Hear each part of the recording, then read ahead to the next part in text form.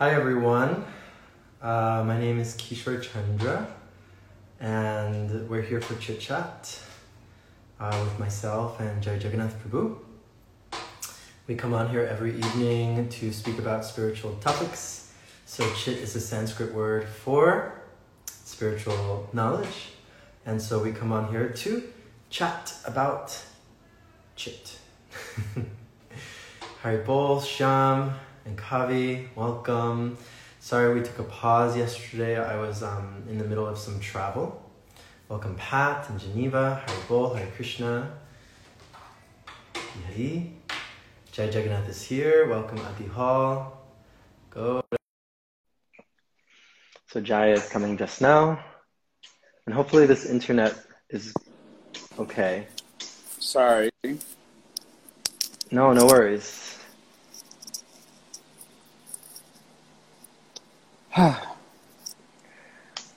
Hello. Haribol. I also feel like that. How are you? Okay, I suppose. I got a message today that I saw the one that you posted. No, Oh, that was also a very nice message. That was a very nice message. Someone sent me a link to Air India Airlines that's taking people to India, and even persons who are from America. But he's looking into it now, so my hopes got a little bit up. Not too much, because I know how these things go. But I might get a chance to go to India and finally get my cello and pursue my dreams in life. Well, please let me know if you're able to make it to India, because I would also like to go. I've been thinking of Braj, as you know, a lot, and wanting to go there and spend some time there.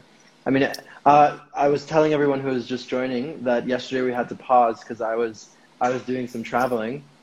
So I was traveling from the beach that I was at for 3 weeks to now this like city. But I mean, Ecuador is kind of strange. Like Latin America is a little strange. It's like you're like in these protected citadels, and they have like guards with like machine guns, and it's like these tall walls that like protect the citadel. It's like, it's very weird. So here I am in this protected citadel. That sounds like an area for affluent people. Apparently I'm affluent here. Apparently I'm rich here. So it feels really weird, actually. You know, I was just talking about this with my friend this morning, because it's like going from ashram. Like, I am not rich, right? But like my mom and my family, I guess, like this. So by you know, via them, I suppose I am in this country. But it feels really weird coming from like the ashram where I was for, you know, over 2 years, and then like now I'm here. It feels very strange. I'm just like, I just want to go to India. I want to go to Braj. But anyway, so, and then yesterday my mother and my grandmother actually arrived, and it was a whole thing, and I didn't sleep last night till 2 in the morning, so I'm a bit off. Okay. But anyway, I don't really know what we're talking about today, but something that I thought was really, really funny was this meme that you posted about like leaving It was sent to me by Kavi. It was so, oh my God, it was so good. Like there's this plane with, is it, who's the face? I don't know the name of those characters. I think the face was like, wasn't it like the little train that could or something like that? Yeah, it looks like that. Right. Like something, I forgot the name of that like kid's book, but it's on a plane and it's leaving, and he has a big smile on his face, and behind him is like a city that's gone off in like bombs and there's just explosions, and the plane's little cartoon face is like ta ta da, and the caption reads like, what is it, like posting something on Facebook? How I look when I post something super controversial on Facebook and just go to sleep. Right. And then I saw that, and then I saw what you posted on Facebook. What did I? Oh my God, that was totally unrelated. I think I think I shared the meme first before I shared the post. Oh, okay. Well, I saw what you posted on Facebook, and to me it felt related because I was like, oh, he posts this, and now here's this very Maybe controversial it's thing on just so Facebook. part of my nature. I don't even recognize what I'm doing anymore. It's so part of my nature. But I thought it was very funny to see in the comments like everyone get riled up once again, and It was the comment that I shared on Facebook, for those who are wondering, oh was yes, please share that. surrounding voting, a Prabhupada statement surrounding voting, essentially saying that the people we vote for are big dogs, and the rest of us are more or less small dogs voting for bigger dogs, Mm. and it's a more or less a complete waste of time. For those who are accustomed to reading Prabhupada's words or his books, basically on every social stance, he had the most unpopular opinion, at least unpopular for today. Maybe it wasn't as unpopular during his time, but certainly for today and for the mainstream sort of social political landscape, Prabhupada's opinions about things are very, very, very, would be deemed very controversial.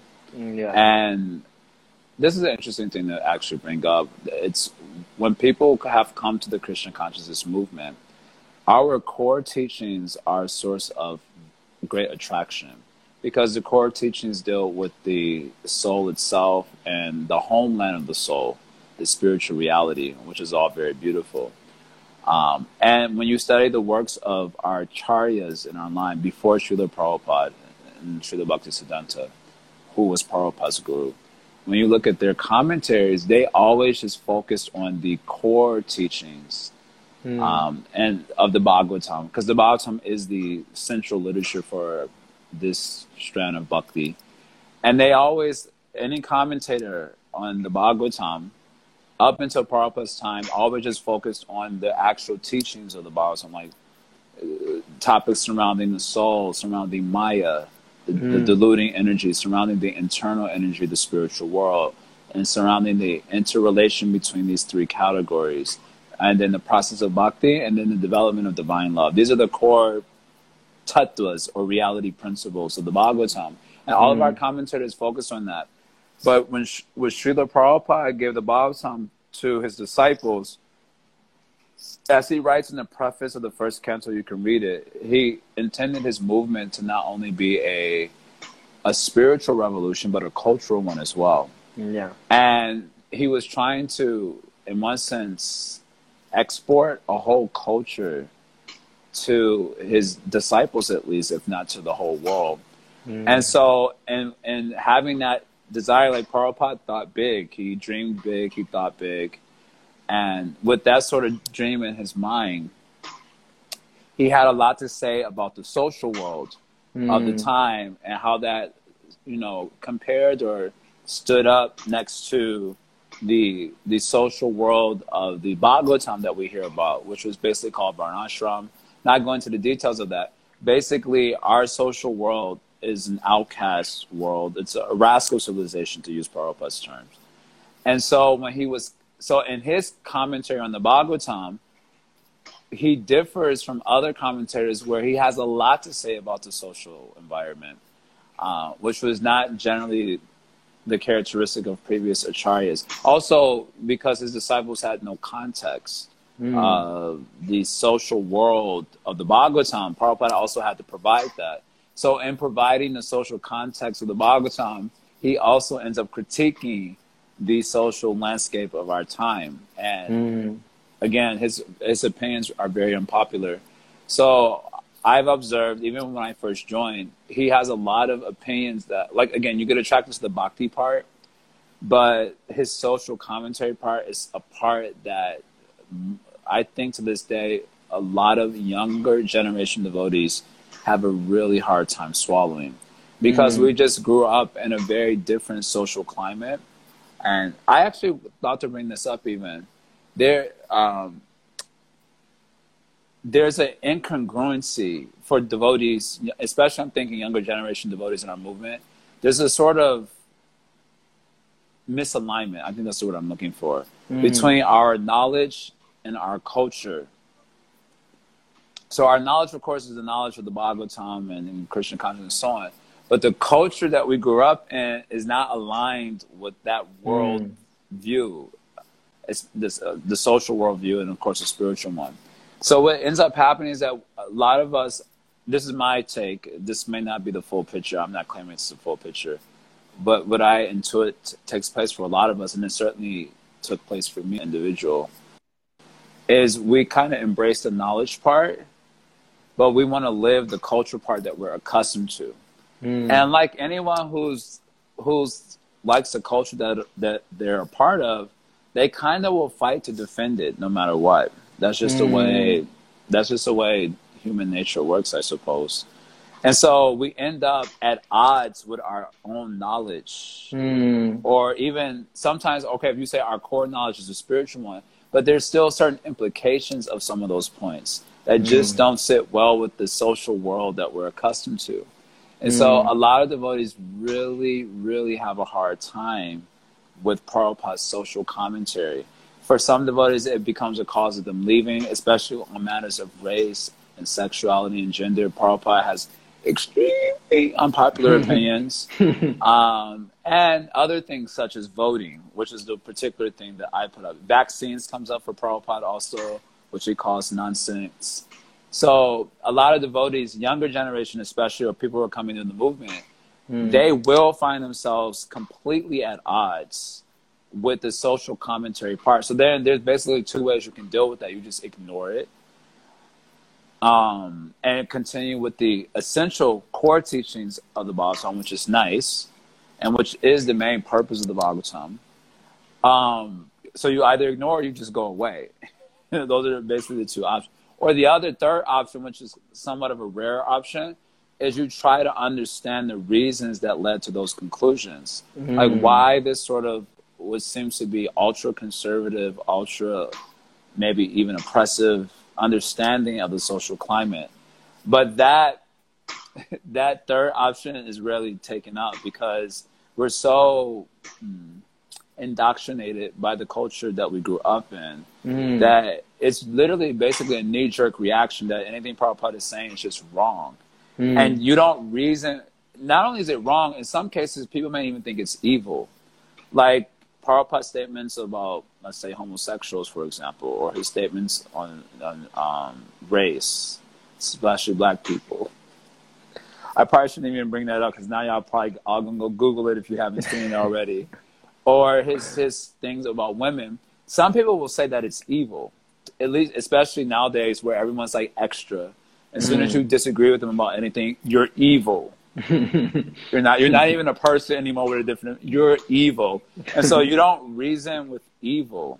You smash it, and so that's So that third option, where you kind of try to understand the reasons behind some of this thinking, doesn't generally happen because it seems like it's just evil, but because Prabhupada himself is kind of lovable, so you're like, okay, he was just kind of brainwashed by the times, and he heard this and that, and it was really based on that. If he had newer information, he probably wouldn't have thought in that way.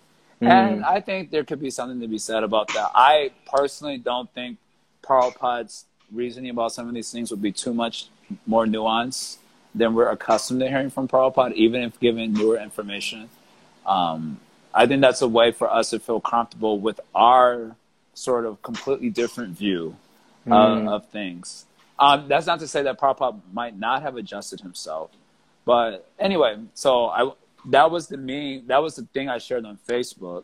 And I'm bringing up the point that this does become a very sensitive point for devotees and the movement. I'm sure you've had this experience also, of course. I certainly did. I've had this experience for sure, but I've always been very, skeptical, not skeptical around our philosophy, of course, but skeptical around kind of, that behavior towards Prabhupada's statements. Kind of like, I've had moments where I've, read some of his statements or other people in our movement's statements, Prabhupada disciples' statements that are a little bit jarring like this. But I really like a lot of the things that you just said, because one of the things that you said, which is a word that sometimes people really don't like to accept that this is what is happening. And the word that you used is indoctrination, like cultural indoctrination. Right. And so what we take for face value, this is a value of society. This is just the way that it is. If you don't think, and I think we're really seeing it come to a head right now, where everything in the United States is so politicized. And for me, that is the definition of indoctrination, where I can't see, because I also like that you gave these three options, right? Either I'm going to ignore it and kind of just still go along with it and still go along with the message of Bhakti, which is great. I feel like these three options can be applied to many things in life, right? I'm either going to ignore what the commentary is by Prabhupada, but I'll continue with Bhakti. I'm going to go away from it and just be like, Bas, I've had enough. Or the third option, which is the very rare option, I'm going to try to understand where was Prabhupada coming from. Let me go a little deeper. I feel like nowadays in life, in any situation, it's almost impossible for people to take the third option. We've been polarized into extremes of either I'm going to continue along, we can put these three options into anything, like Amazon. People know that Amazon is evil, but the majority of people are just kind of going along with it because, it's still kind of useful to me, but I'm not going into the deeper tattva of what is really going on. Or you do have some people that are just totally rejecting it, but barely anyone is like, well, who is Jeff Bezos? And how do we get to know him? And what's really going on here? And let me do some deeper digging, right? I mean, life is short, right? But the point I'm trying to make is that, I think that cultural indoctrination is keeping us from that third option in any scenario, whether that be with Prabhupada, whether that be here, it's really forcing us into these sides. Well, it's hard to recognize when you've been indoctrinated. It's hard to recognize it as such. Well, yeah, that's the nature of indoctrination. Right. Yeah. Kishore Gopal, get my Amazon and get out. Oh my God. I love also I think I've seen a skit of this, where all of a sudden you're around people that they're bashing on Amazon and you kind of are like, I don't shop on Amazon. Yeah, I also shop at that, cool hipster locally sourced, bookstore like this or whatever. But I think everything is just right now, it's very difficult to have any sort of opinion right now because I don't know, you probably haven't looked at the comments on the Facebook post that you posted. I don't know. Yeah, I don't know. Yeah, but I was looking at them and I was just like, God, it's so easy to light a match to kind of burn people away into either extreme, No, this is the way that it should be done, and if it's not done this way, then you're nonsense and we're not friends anymore. Like this, basically. Yes. And I'm just like, wow, this is really, I like what Sid said. Anything against the moral vogue is beyond debate. This is very good. Yes. This is very, very good. And, I think it behooves us to ask ourselves, why has that happened, Why are we in that situation where it's beyond debate? We can't even bring it up, I remember when perhaps you brought up some unpopular opinions that you yourself have here on Chit Chat, and it was like, we had to have a meeting about it. It was like, and it's like, why can't we have our opinions about things, Yeah, when I first came out of the ashram, I brought this up many times, and I was trying to understand the sort of social political world that I was re-entering into, because I was largely unaware of it when I say in the ashram. You just didn't involve yourself with anything. And so I started looking at all these different YouTube videos from left-wing individuals and their right-wing individuals. And, some of the right-wing stuff made a lot more sense to me with the sort of metaphysics that I was accustomed to hearing from Prabhupada's books and his take on social issues and so on. Right-wing politics made a lot more sense to me. Overall, there were elements, like what I got from left-wing politics was an emphasis on fairness, an emphasis on not causing harm, which seemed to be the bedrock of their morality. But what you get from what I found from more conservative type commentators was, I would say maybe in my view, a more rich or a more whole sort of moral landscape that included not only fairness and lack of harm, which is part of the criteria, but other criteria such as like authority and hierarchies and loyalty, and which are things that we hear a lot about in sacred texts. Like, you know, it was considered immoral, for example, in the sacred texts, for a woman to walk alone by herself at night. That wasn't just for the culture of that time. That wasn't just a social convention. That was like a moral impropriety. And there were like severe consequences for that culture. I'm not saying that I embrace all these ideas now and so on, but I'm just saying how I'm going to use the word reach of these old worlds it kind of reached into a lot more aspects of your life, to like the food that you were eating, the times of the day that you were doing work. Is like, you know, the work in the middle of the night was not only considered like not productive, but it was considered like a moral impropriety. You know, this is a time to be doing spiritual activity. This is a time to be sleeping. Why are you doing work at this time?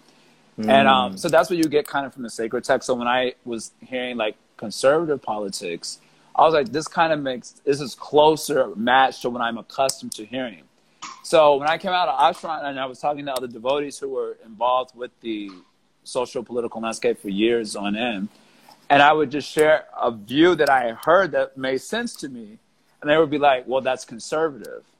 And I would be like, okay. Like, it was clear to me that the word conservative would be used as like a pejorative, but I didn't have a context at the time to understand why that would be used in a pejorative way. I'm like, okay, whether it's conservative or not, it's a good point, right?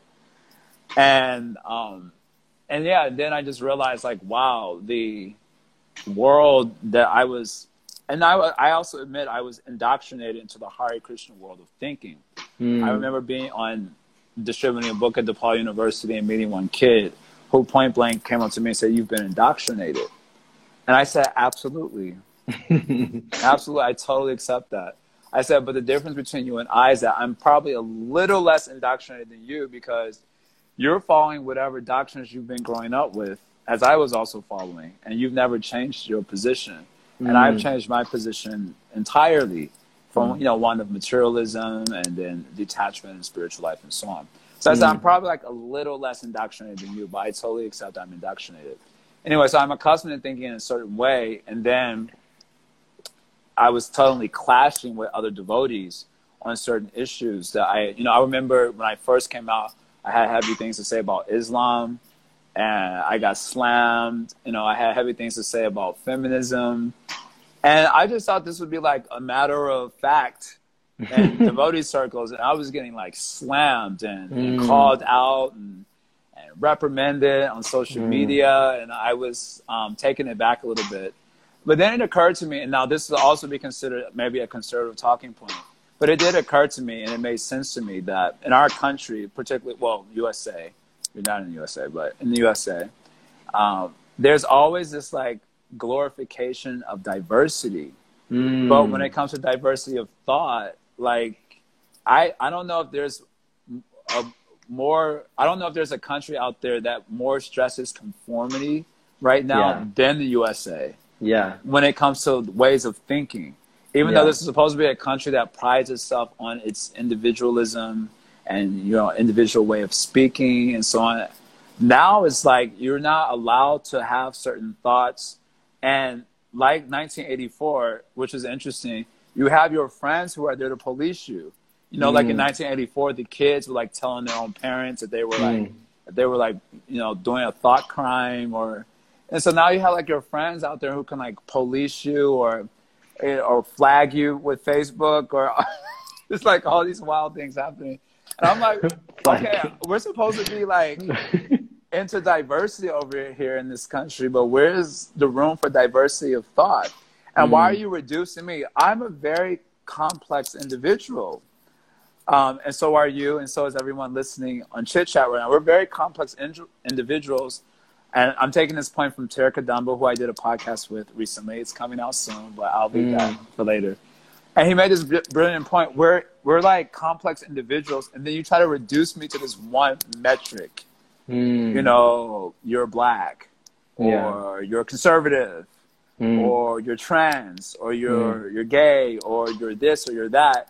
And you just like try to fit someone into that one metric, you know, and of course, if that particular group or metric is negative, then you just think negatively about the person. But it's like, wait, I'm a complex person. Yes, I do have this thought, but I also think in this other way too, which you would agree with. So where's some room for that? And the interesting part about that is that's super interesting what you just brought up, because it goes into this compartmentalization, indoctrination, you know, identity politics, kind of like mass think like this, because it goes both ways in the sense that, okay, I might be talking to someone about a certain topic, and then they might reduce me to an ism or one of the identities that I hold, right? But then it also kind of works the other way, not in your favor, depending on how you choose to. But we've talked about this, where let's say, you know, you're a black person, I'm a Hispanic person like this. Let's say we decide to talk specifically about that aspect of our existence, you know, sexuality, race, whatever. But if it's not in accordance with the mass think, well, you're not black enough. You know, or you're not Hispanic enough. You've been brainwashed by, you know, like you're not gay. It's internalized racism, homophobia, internalized. It's like, wait, I can't think that way. Well, you can, but it's due to internalized racism that you're saying that. Exactly, 100. It's internalized homophobia that's why you think that. And I'm like, oh, thanks for letting me know. I was smart enough 2 minutes ago to have this view and this opinion about something. It was deemed right, and then I have this view about another topic, and it's because I've been brainwashed. Fascinating.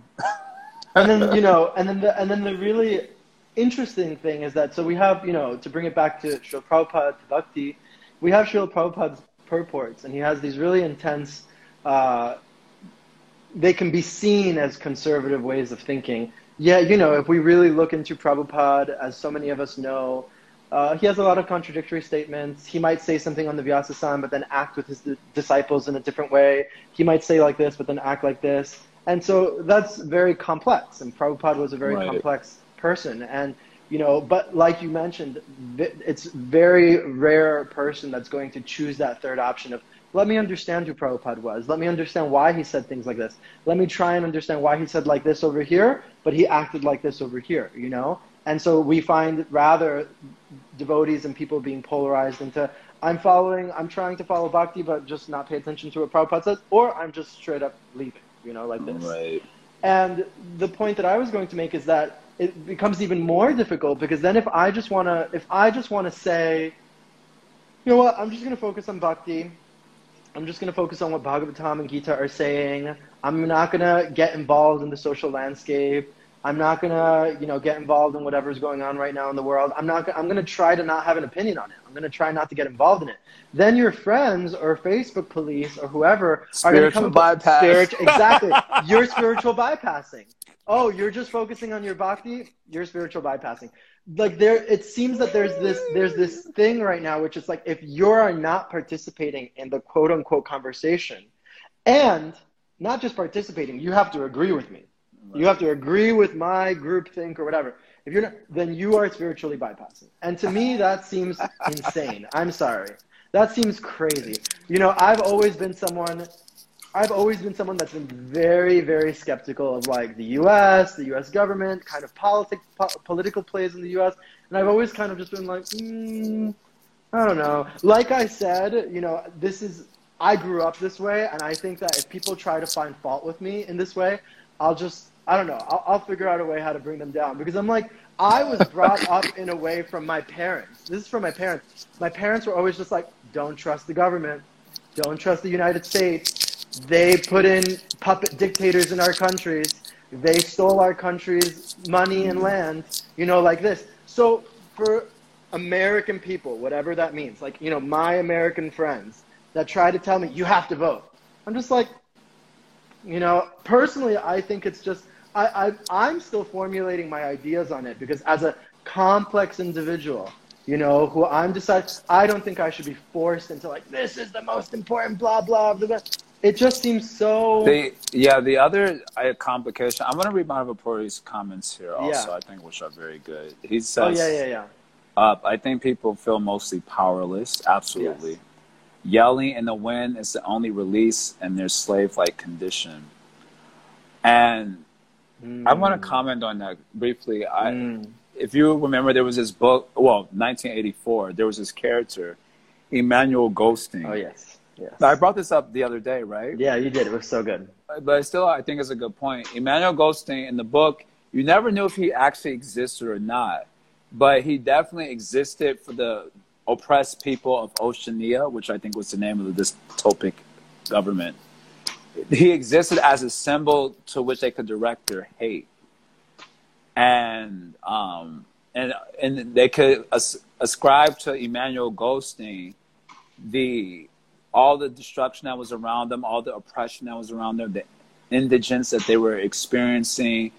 All that suffering was coming from this Emmanuel Goldstein. They didn't exactly know how it was coming from him. They didn't even know if he really existed or not, but he was like, and he was, in a sense, you got the sense that he was also one of the tools of the government control.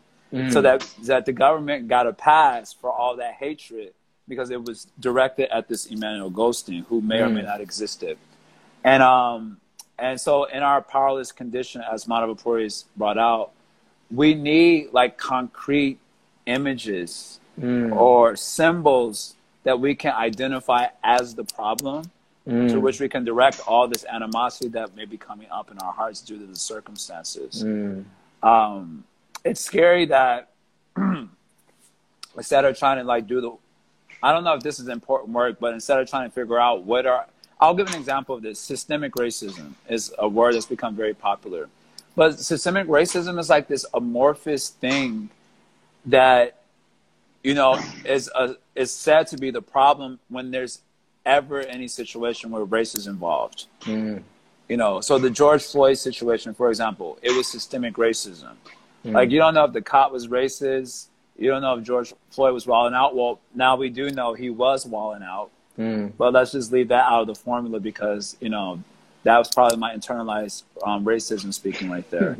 So it wasn't that George Floyd was wilding out. It wasn't the fact that maybe the cop was doing his job. It was systemic racism. Like, that was the only way we were allowed to read that scenario at that particular time. But when you ask people to like point at different laws or different like institutions where racism is really a problem, you'll find that people find a much harder time doing that.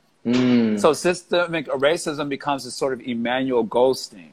That whenever any problem is happening to you, like to say as a person of color, you can just say systemic racism. That's the Emmanuel Goldstein. It's not like there was this law that said specifically don't hire people of color or this institution over here, they're doing it in subtle ways. But it's not that you can point it out precisely. It's just systemic racism. So it's just like a symbol which is holding space for all that animosity. And like I said the other day when I brought this up, I think it happens metaphysically also. Your life is shitty. Let's be real. Even if there wasn't a COVID situation, most of us would still probably be having some shitty lives. Still, because we have a mind. Someone mentioned to me that, Jai, they said, I'm happy that you're in North Carolina. It seems like it's doing good for you. And I said, I have a mind. It doesn't matter where I'm at. It really doesn't. Until I work on myself, I will have the same problems wherever I go. So instead of just working on those problems, which are largely internal, I just point to my Emmanuel Goldstein. So it can be, COVID. It could be, systemic racism. It could be my wife left me or my partner left me or it's something else. It's never just me and the negligence of taking responsibility for my own inner world. It's never that. It's that maybe a little bit, but it's really my Emmanuel Goldstein. And so, people are feeling powerless and they need somewhere to direct that animosity that comes up from this sense of fear combined with powerlessness. And unfortunately, it becomes each other or becomes, white people, which is like a big thing now. I'm like so tired of hearing about whiteness. Like, whiteness is the problem. I'm like, shut up, The problem is you have a mind.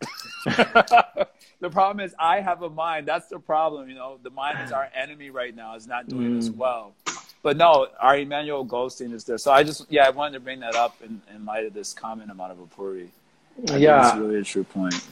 I really like Madhavapuri's comment as well, in that, like you're mentioning, so we feel powerless and therefore we must find kind of a scapegoat to project our emotions onto, or our misgivings onto, like this. And I also really like what Madhavapuri said right after that. He said, all the amazing gifts Prabhupada gave the world. Right. He still apologized when he was leaving his body for calling people rascals and criticizing behavior.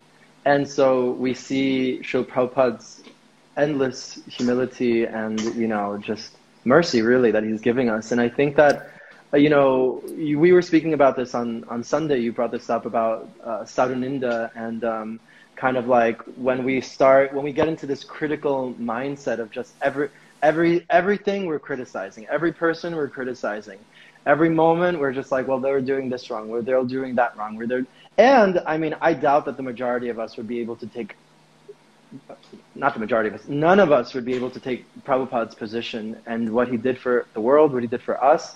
I remember that I definitely had some issues with Prabhupada's statements. Absolutely. With some of Bhakti Tirtha Swami's statements as well. I've brought this up in Chit Chat before, where there was like I was reading a Bhakti Tirtha Swami book in a community group, and it was like from lust to love, or one of these, and there was like a sexuality thing that he said that I was just like, and it really caught me off guard. But, I think that it's really important to, as much as you can, if there's a takeaway for this chit chat, for me at least, is as much as you can, how can I get to that third option of not being polarized to either side, but keeping my mind dignified, keeping myself under the control of myself, which is very difficult to do in any case. But, we're talking about right now being triggered by something that is off our status quo, off our cultural indoctrination, something that seems like, oh, that's totally wrong, or it's totally this, because I think that what we are conditioned to, accept culturally, I think that many people have this, sorry, I'm jumping around, but many people have this experience as well when they're first coming to devotional life. And, something might have seemed very normal to you at the beginning, right? Before you were a devotee. So going to the bar, being promiscuous, getting wasted, doing all sorts of drugs here and there and whatever. That might have seemed totally normal, not only normal, but like ecstatic, let's go do all this. And after you start to come into devotional life, you really realize, like, wow, we've spoken about this before on Chit Chat in the Yoga Sutra, saying taking the cause of my suffering to be the cause of my happiness. So perhaps before devotional life, I think going to the bar, sleeping with as many people as I want, not following any sort of morality, that is the source of my happiness. This is what's going to make, and people actually believe that, right? Like hanging out with your bros or whatever, just go, like this. And after coming to devotional life, you realize, like, wow, I was in complete Maya. This is destructive behavior to my soul, to other people. This is irresponsible behavior. This is gross, actually. I was, fool number one, rascal number one, like this. But I think that it's very difficult then because, at least I can speak this from a personal level. So you might have that kind of like immediate kind of shock of like, that's terrible.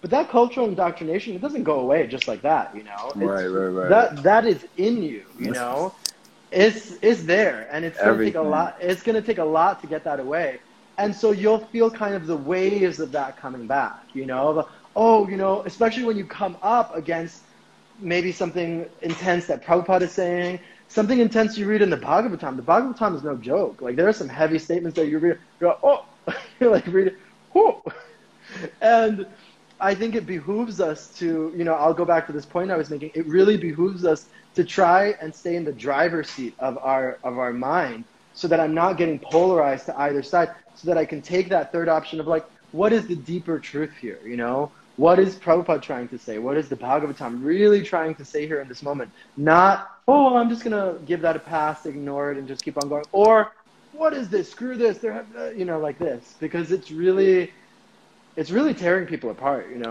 I want to amplify what you're saying as Mm. as a takeaway. Also, I want to say the same thing. Is that try to, as hard as we can, resist the depersonalization of those that you encounter, the humans, the complex humans with complex minds and complex ways of thinking. Try not to reduce them or to just these like simple metrics that can be easily, that lack complexity, and that can be easily used as target boards for our hatred and animosity. So, in other words, reducing, someone says, has an opinion about something that you don't like, and so you just reduce them to that opinion.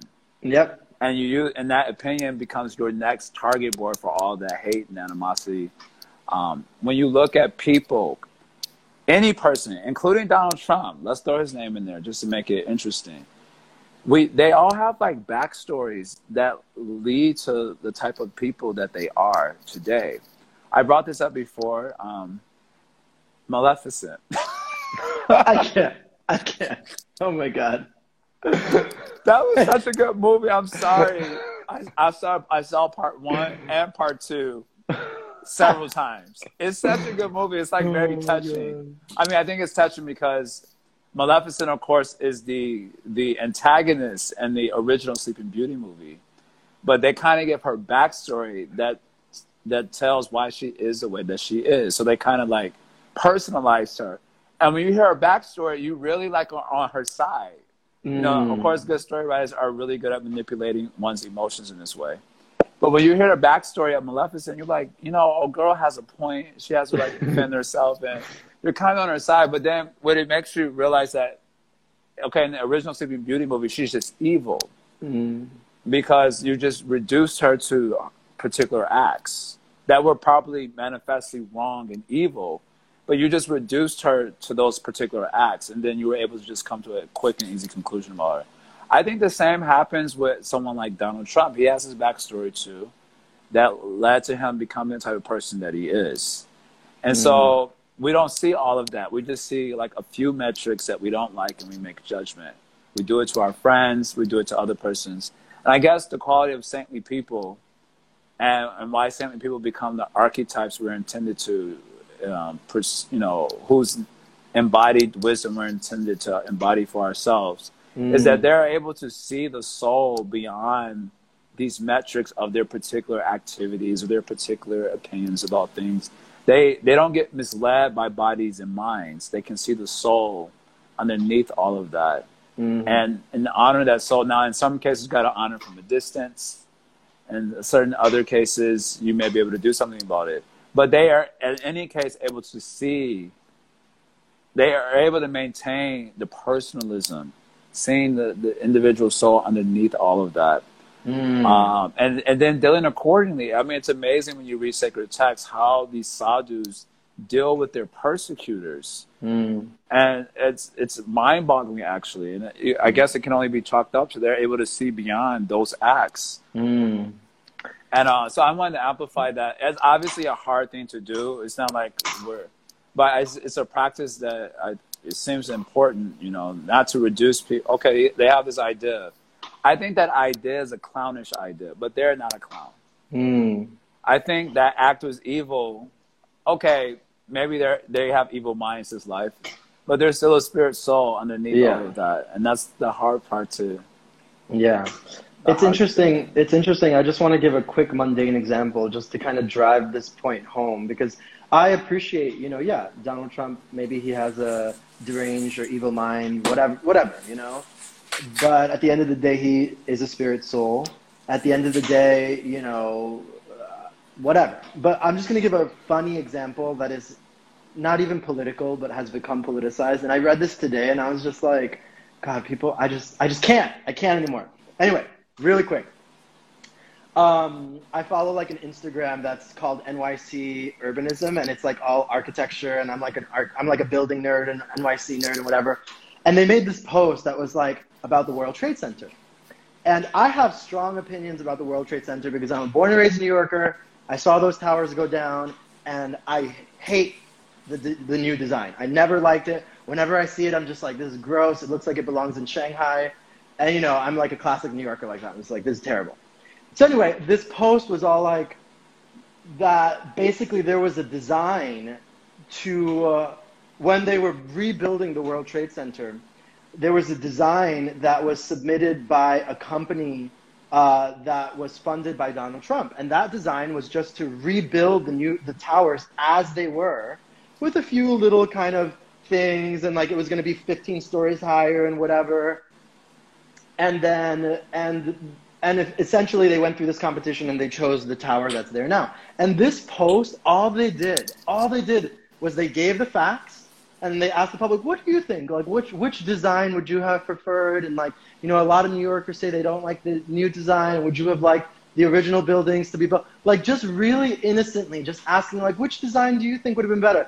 And the amount of backlash that they got simply for saying that Donald Trump was like somehow involved, or like he was a financial supporter of like the two buildings being whatever. All these people like, don't mention his name. How dare you? We thought you were liberal. We thought you were this. And blah, blah, blah, blah, blah. And for the first time in like a really long time, I was like, you know, I like the old design. Like, does that mean that I like that? Does that mean I'm a Trump supporter because I like the old design?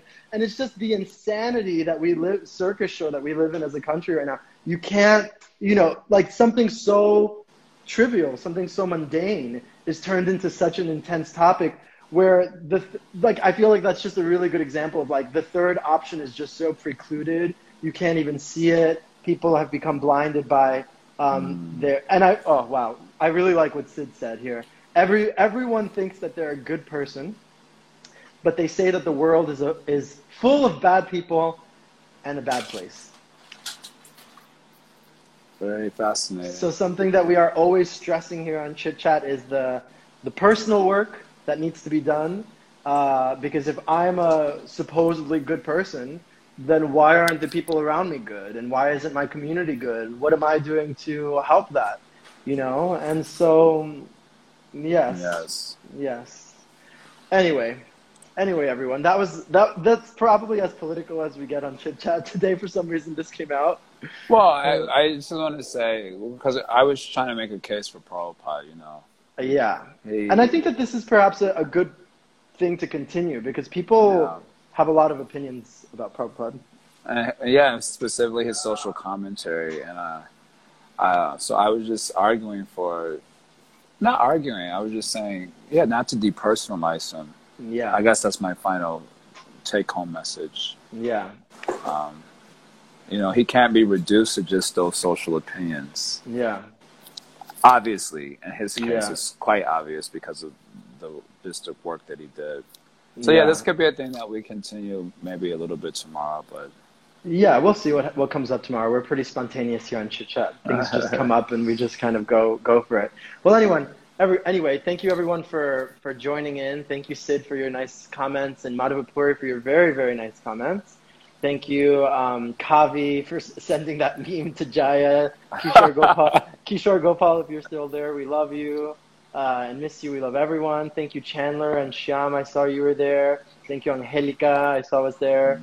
Wonderful, wonderful, everyone. Sundari Radha. And we will see you all tomorrow. It seems like my new internet works great, so hopefully this continues. Thank you, Princess Pepina, Hari Bol, Hari Krishna, and we'll see you all tomorrow. Hari Bol.